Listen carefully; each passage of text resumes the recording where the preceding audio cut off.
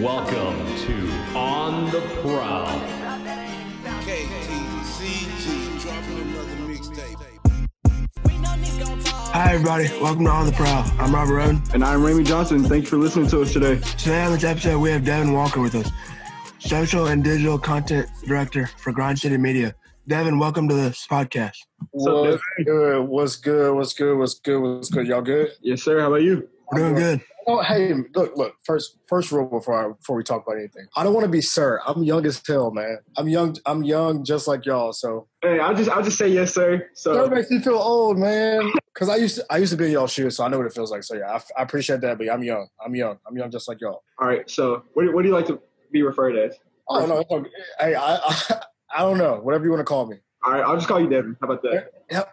I like that. All right, so Devin, how's your week been? It's been fun, man. It's been good to be back kind of in the swing of like basketball because our guys have been working out down in Orlando. I've been kind of pushing content from home. It's been fun. I mean, we missed basketball for so long. It's been 4 or 5 months since we've seen actual hoops on the court. Yes, sir. Our guys out there kind of getting it in, having fun, video bombing each other, all this kind of stuff. It's good to have those vibes back, man, because we missed it for so long. I can't wait to see Ja Morant back on the court. Hey, 2 weeks away. 2 weeks away. Exactly. 2 weeks away, man.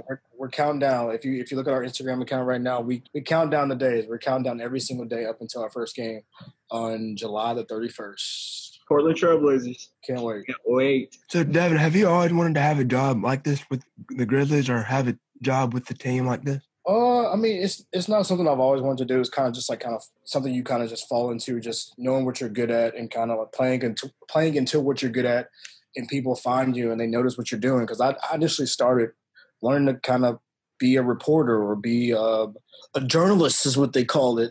Because I studied journalism at the University of Memphis, and I was doing like student radio at the University of Memphis, where I would do play-by-play and color commentary for basketball and football games. And I was like, this is kind of fun. I can do this for the rest of my life. Right. And I was also very good at social media, where I kind of built a brand of my own on Twitter, Instagram, not Instagram, but just Twitter, of being somebody that people come to for not information, but you'll get a laugh. Like you always get a laugh when you come to my Twitter page. Like I wasn't your traditional, I'm not going to say names, but like writing game stories or like giving you just stats. Like I'm always going to bring a wittiness to what's going on. And I think I kind of created that lane of being different than everybody else. And as I created that lane, people started to notice. I got an internship at 92.9 ESPN. And when I got there, they also noticed how different I was than their traditional journalists. Chris Vernon kind of peeped it out. And that's the beginning of the story, where I interned with him and I was known as Intern Devin, which is the most ridiculous nickname in the world.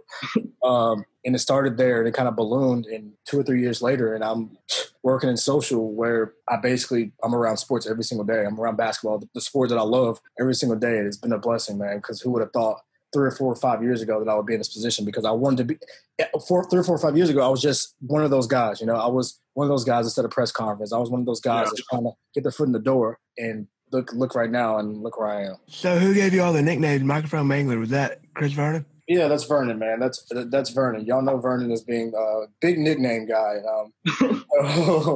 If you watch or listen to the Chris Vernon show, we have a studio at the FedEx Forum, and when I first started, I'm known to grab the microphone, right? Like when I talk, I use my hands when I talk. So when I used to talk on the show at the beginning, I would grab the microphone, and the microphone just like fall apart. And they're like, Devin, you can't do that. Like you're on camera, you can't break the microphone. So that's where that name came from. But it's we goof on our show, but like I give all love and all shout outs to Vernon, because Vernon's one of those guys that kind of he told me to always be different. He was like, if you want to be successful in this thing we do, or whatever you want to call it, this journalism, radio, podcast situation, you always have to be different. You always have to find your different lane than everybody else, because there's always going to be the guys that write the news stories. There's always going to be the guys that break news stories. There's always going to be guys that write the traditional stats stories. You got to find a way to be yourself. Be yourself and be different. Right. And it just so happened for me, like I've always been that young guy, man. I was always the young guy in the room, or the guy that was different in the room. And like I said, I parlayed that from my internship at 92.9 to being amazing at being, I don't want to flex, but very good at social media to doing what I do now with the Grizzlies and with Grind City Media. Well, one thing that you said is always like be yourself, be different. And I think that is a great like mentality, especially for you working with the Memphis Grizzlies. So what would you say your time has been like with the Grizzlies? What would you say some of your favorite experiences have been? It's been fun, man. This is my second season. Last year was my first year, and it was different for me because I'm so used to kind of doing my own thing on my own social. It's kind of one of those things where you have to get used to working with other people. So, right. Okay. You're so used to your own brand, what you do on your own page and things like that. So last year, I think started. I was put on a social team with two of the people, and thank God they're two of the coolest people I know. Like shout out Carrie, shout out Kelsey. They're easy to work with, and they told me I was going to be in charge of all of our stuff, and I was like, okay, that's fine. And then you think about that, and we have 4 or 5, maybe 6 personalities you have to deal with their content, their videos, their articles. You're in charge of that. So at the beginning of it, it wasn't overwhelming, but it was like, okay, let's take a step back. Let's get organized for once in my life and figure out how to do this. So I mean, at the beginning it was rough, even with the Grizzly stuff. Like I was working so hard at the beginning of my first season. I got sick because I was so used to just grinding. And about the 60th or 70th game, I got sick. So I was like, dude, I gotta chill. I gotta relax. Yeah. So as year 2 started, I started to have more fun. But when it goes to your question, my greatest moment so far, I would say I'll rank them top 3. Let's go top 3. So, number 3 is probably winning the Summer League championship last year. Yep. In Vegas. I was there for 9 days, bro. Okay. I was in Vegas for 9 days, and I would recommend do not go to Vegas for 9 days. Because the thing is, like, so we were originally supposed to be there for like 4 or 5 days, right? Yeah. The team keeps winning and winning and winning and winning, and I'm there for longer, and I'm like, oh man, we just keep winning, and then it just turned into a championship, and it turned into a great moment. And I still have the shirt from that championship, so that was fun. One of my most fun moments of my career so far, because I was able to be there and kind of I was able to send the tweet that we were champions. For sure. It made me feel so good. You ran on the court, right? Yeah, I ran on the court. It was a great moment, man. People said they saw me on ESPN. I was like, that's crazy. But Jaws dancing was great, by the way. I just want to say that. Yeah, Jaws dancing was great. My second favorite moment probably this season, being able to do All-Star with the guys in Chicago. It was kind of like the first chapter of like the Grizz Next Gen era, where people noticed that Memphis is kind of putting themselves on the map. Where we had BC, we had Jaren, we had 12, all that All-Star weekend kind of representing the team, and it was good to kind of just be around them and just kind of let people know like the Grizzlies are coming, kind of thing, you know. Yeah. So that's my number 2 moment, and my number 1 moment is a single game moment, and I'm pretty sure y'all remember this. We started out the season 0-2. Yes. Off the first game. Brooklyn Nets at Miami. We lost our first home game in Chicago, and our second home game was against the Brooklyn Nets. Kyrie came into the arena. Of course, we're going to put on a show. Our team fought back. Ja gets the block to go into overtime. And we get into overtime, and I always this goes back to what I talked about earlier. Kind of having that niche, kind of having that feeling of like something good's about to happen. Yeah. That's what I do. Like our camera guys joke all the time. Where if you have a good shot and Devin's in it, that means you have a good shot. That means you're in the right place. If Devin's somewhere in your shot or somewhere around it, that means you're in a good spot. So leading into that, so as y'all know, in that game we went into overtime. Yes. And I got this weird feeling coming out of that timeout right before the game when I was like, something weird is about to happen. Let me go sit on the side of the court and record. If we miss it, it just goes in the trash. Mm-hmm. If he makes it, this is going to be an all-time video for like my lifetime. In the FedEx Forum, the way our security set up, I'm there all the time, so they don't think I'm like an intruder or somebody just random, just kind of running on the court. Yeah. I walk up to the probably like not side, like on the baseline, not the baseline, but like kind of like court side, like right where on the opposite end of where they're throwing the ball from. Okay. Stand right there, and as I stand there, I see Ja driving full speed towards me. I'm recording, by the way. Mm-hmm. Full speed. He drops it off to Jay Crowder. Jay Crowder nails a shot, and I run on the court like with my phone. And he like, dude, the video went viral. It's probably one of our best videos like ever. And it was like, my boss was like, dude, you have a knack of knowing like what's gonna happen. And so that's probably my number 1 moment. So since you have a knack of knowing what's gonna happen, the Grizzlies are gonna win the finals, right? See, I can't predict it. Okay, Raimi, I said I have a knack knowing what's gonna happen. I'm not a fortune teller, my guy. I'm trying.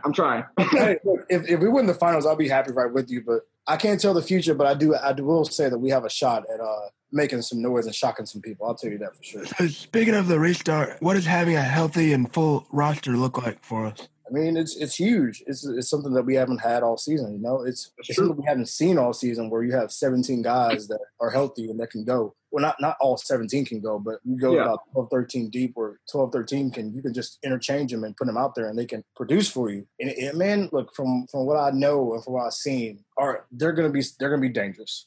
And I tell people, I was on Drew Hill's podcast yesterday for the Daily Mint, and I told him, I was like, people at the beginning of the season had these weird ass projections. Not these weird, they weren't weird at the moment, but these projections, these numbers that the Grizzlies are only going to win 18, 19, 16, 17 games, right? Yep. And you look, what month are we in? July? I mean, COVID happened, but you look at July and the playoff hunt, and we're the Memphis Grizzlies. They're in the 8th seed. Yes, 32-33. That's why when I see projections, when I see people write their stories of what's going to happen, and this and that, I'm like, why would I trust what you say when you say we're going to win 16, 17 games at the beginning of the year? Yeah. Like, people bring numbers to me, and I'm like, dude, get your numbers out of my face. Like, you said we're going to win 17 games, and we're in the freaking playoffs. Yeah. So come talk to me come talk to me mid-August. Come holler at me then.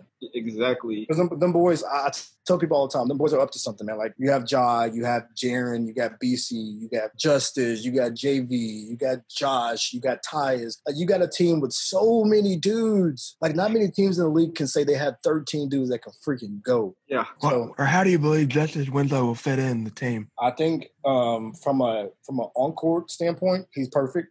He's somebody that can handle the ball. Other than Ja, he can play beside Ja. He's a guy that can get a rebound off the boards and just go with it. He, if you remember her season opener against Miami, he kicked our ass. Didn't he put up like 27 that night? 27, 7, and 7 in the season opener against us. So we've seen firsthand what Justice Winslow can do. So to have him on our team is phenomenal on the court. Like I said, he's a guy that can play make. He's an amazing defender. He can defend all 5 positions. Can defend all 5 positions. Yes. When it comes down to it, we play the Lakers. He's a guy that can guard LeBron. Yes.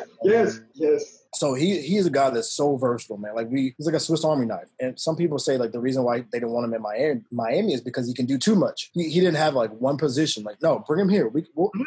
Genius will use him. We'll find ways to use him. And I kind of like him into the fact of, I talk about the on-court part. Off the court, he could be like a guy like Jimmy Butler. Not like a guy who's like punching people in the face or like that. Just like a vet. A vet that can bring a winning culture to young guys that have never seen it before. Correct. Yes. He's seen Jimmy Butler. I mean, he has his moments, but he's a guy that he pushes guys. When he's around young guys, when he's around certain people, he pushes guys. I think that's something he's going to bring to the table on and off the court. I'm telling you, man, it's going to be a fun team to watch. If you thought Jay Crowder was throwing lobs to Ja and Ja was going crazy with his lobs, just wait till you see some lobs from Justice Winslow. With Ja and Jaren and BC making their playoff debut with the Grizzlies, what are you excited the most about it? Them leading the team to the 8th spot and getting to play the Lakers and hopefully dethrone the Lakers. I think it's just getting the playoff experience, man. It's you don't have to.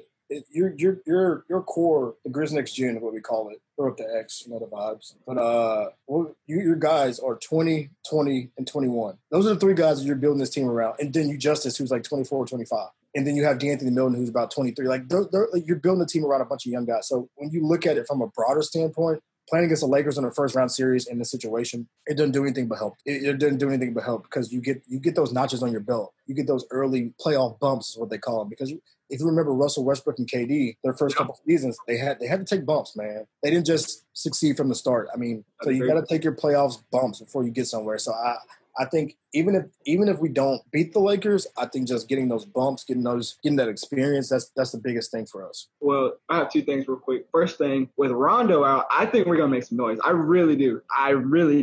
But second, do you think this team has a chip on the shoulder? Because a lot of people who are making predictions about who's going to be the 8th seed, they're picking either the Pelicans or the Blazers. Not the team who has the 8th seed right now. So what do you think the mentality is with the I think the mentality has been the same as it hasn't always been. And Jaren said it in his press reel a couple of days ago. We don't care. Like he said it, we do not care. You can tell me you can tell me that you think the Blazers are going to be here. You can tell me the Pelicans going to be here. But guess what? We don't care. Because guess who? We've been here the whole year. Yeah. And I think that, like you said, you asked if there's a chip on the shoulder. As long as you have number 12, Big 12 is what he wants to call himself. As long as you have Big 12, you hear me, on your team, you'll have a chip. Because that guy lives his life with a chip on the shoulder. And as long as you have him leading your team, I think that chip's going to be there because they hear what people say. They hear the reporters. The couple of these guys I talk to on the daily, and they hear what people say about them. And trust me, they use their fuel to the fire.